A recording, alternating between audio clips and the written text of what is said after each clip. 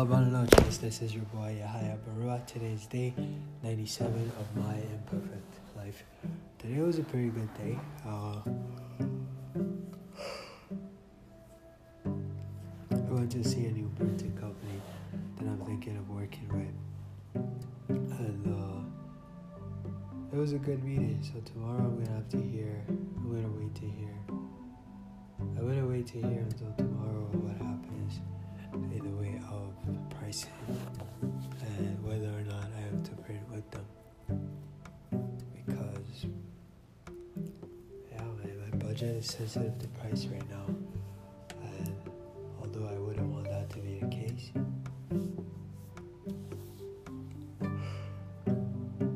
although I don't want that to be the case, it is what it is. So, yeah. I was gonna print in China, but man, to print in China, and then to print in China is cheap. To bring it to Canada is expensive. So it just erodes all of the savings you would get anyways. So it just makes you wonder, it's cheaper to print here instead of China. Strugglesofadreamer.com is my website. If you don't already have a signed copy of my novel, kindly purchase it. God bless you, and may all of your dreams come true.